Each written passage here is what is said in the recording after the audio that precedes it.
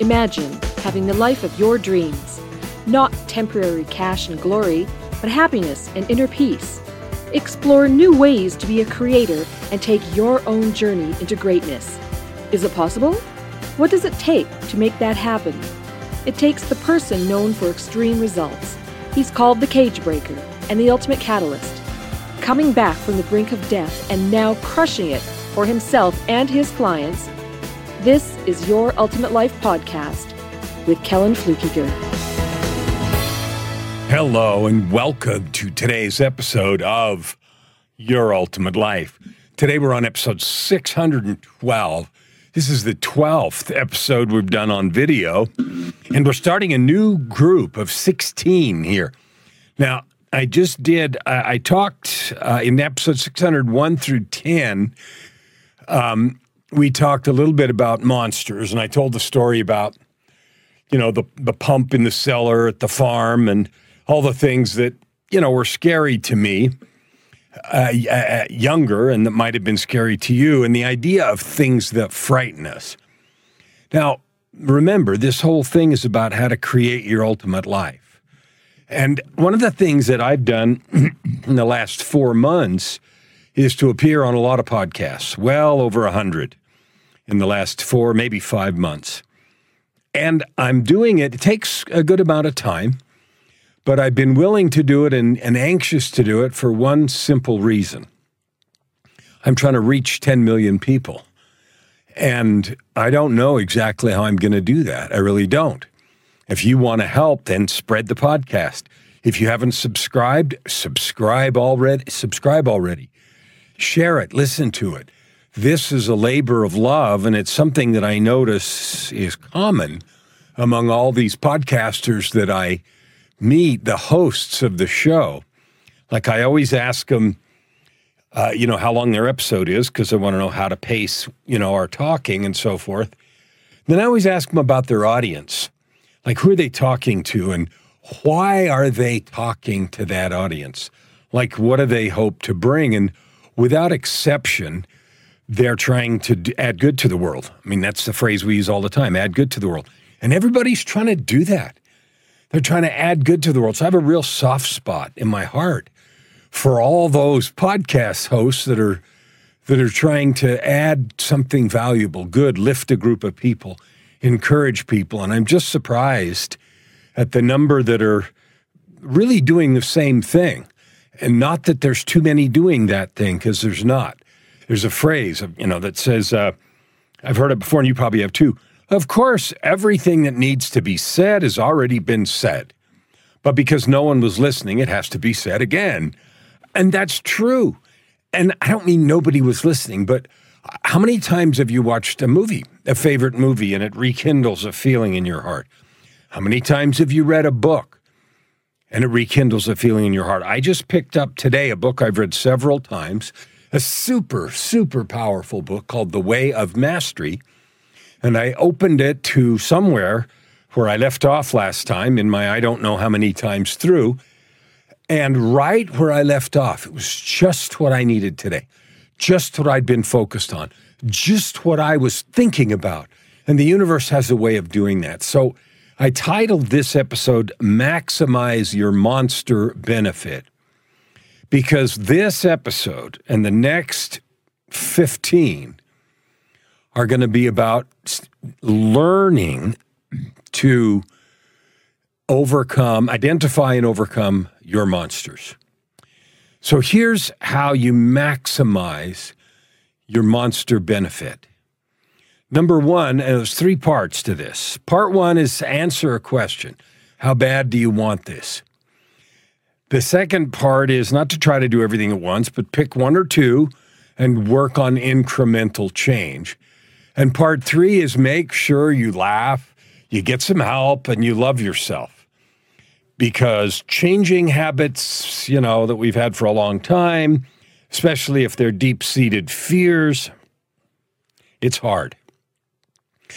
And with that old water pump that was in the basement that made that noise, it didn't matter how many times somebody big, one of the adults, went down there with me.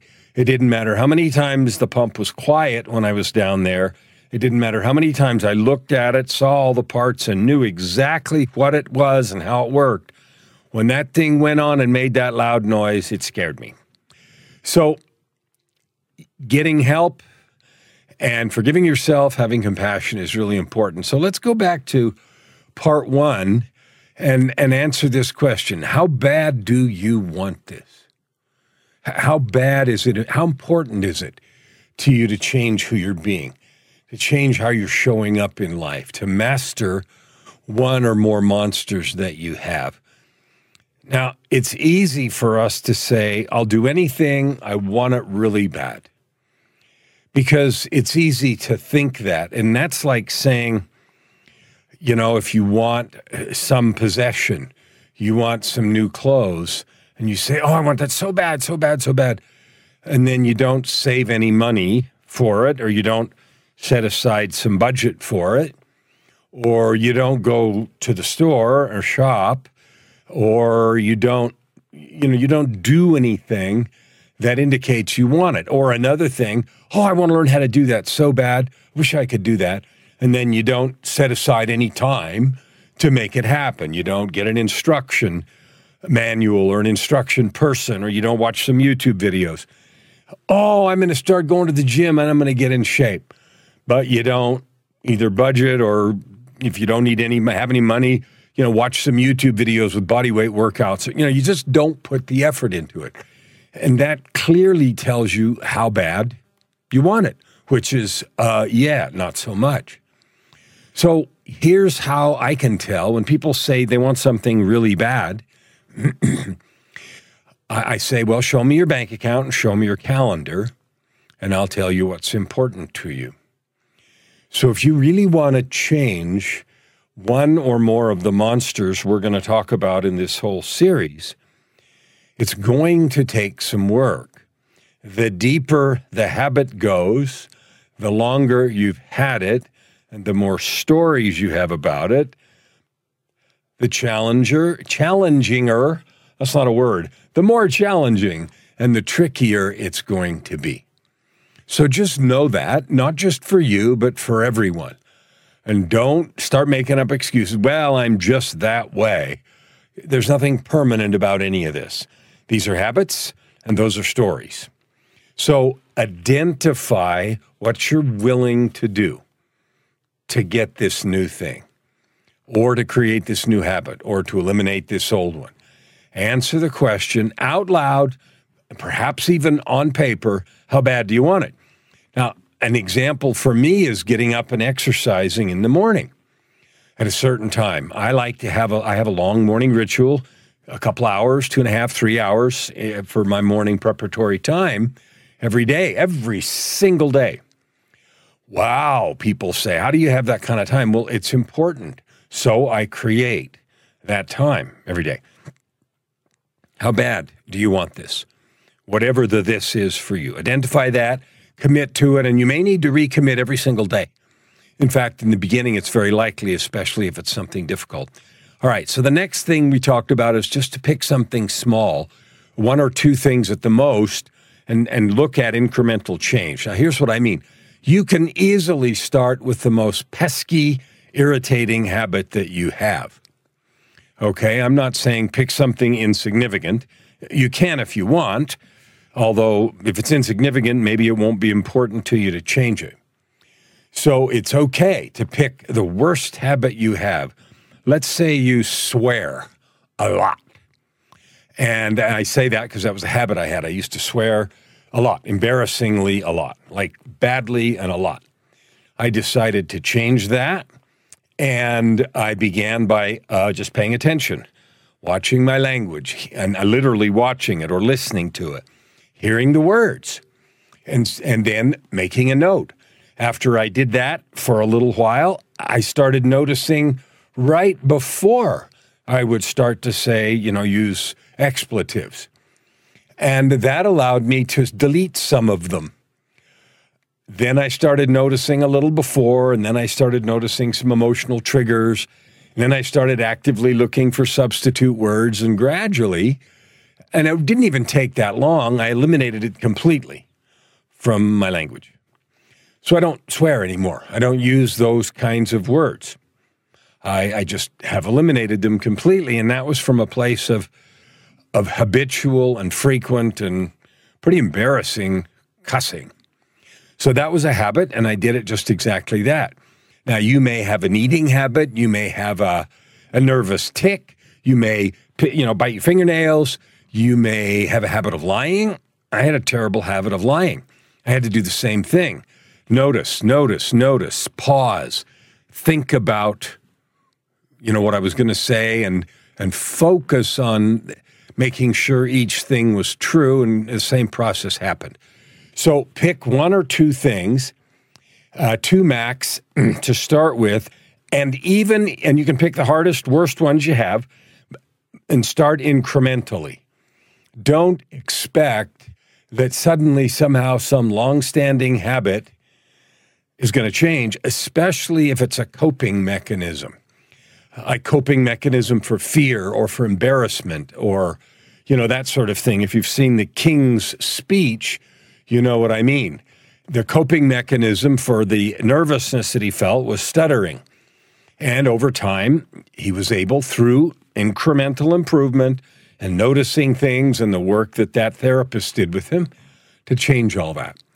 I can promise you there's nothing you can't overcome. There's nothing you can't change.